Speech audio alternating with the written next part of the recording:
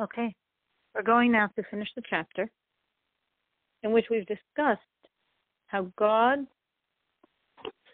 vivified all of creation, beginning on a level of such intensity that creation can't perceive or absorb anything, and then an enormous constriction of self in the first skeletal structure of the world of being, of Atzilus, in the will and intellect of the world, which is the holy of holies of that world, the place of God's residence.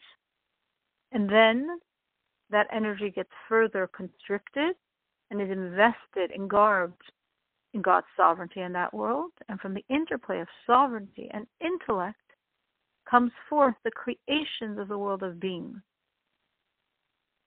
And then this energy of God that's constricted in all these levels is further constricted, further covered over, as it's invested in the intellect and will of the next world, of the world of Bria, of the world of creation.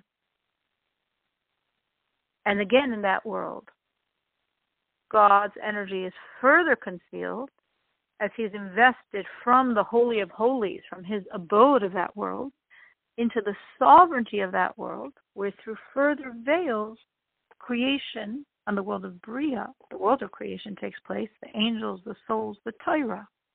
Bria is the world of God's intellect, and therefore it's the Torah's intellect, the Talmud. And then there's a further constriction of God to enter the next world, to descend to the world of Yetzirah, forming. And God is invested, his home, his abode, is in the intellect of that world. That's the Holy of Holies. And from there, further invested with more constriction and garments of concealment in the sovereignty of the world of forming, of the world of Yetzirah. And at this point, creations happen within the skeletal structure of the world of Yetzirah, the world of forming. The spirits, the angels, the Torah. Yetzirah, forming, is the world of God's emotion. And thus the Torah of emotion, Mishnah, because Mishnah is the bottom line law. This is what God wants.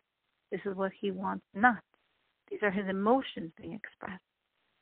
So it's the Torah of emotion, law, what I want, in the world of emotion, in the world of Yetzirah, in the world of forming. And then there's a further constriction and a further descent to the lowest world, the world of Asiyah, the world of descent. And there again, investing of God, this entire package, all the layers of the constriction within the intellect and will of being, and then the sovereignty of being, and then the intellect of creation, and then the sovereignty of creation, and then the intellect of forming, and then the sovereignty of forming. So all of these layers and layers and layers are now invested within the intellect of the world of descent, the world of Asiyah. And from there, invested in the sovereignty, this entire package deal with more constriction, with more layers, that from the dimension of sovereignty come forth all of the creation of the world of descent, of the world of Asiyah. So we see that in every world, there's this obvious pattern of the residence of God, the Holy of Holies, the intellect of world, and from there a descent to the sovereignty of world, which is what we call the Shekhinah, the divine presence of each world, from where creation on each world comes forth.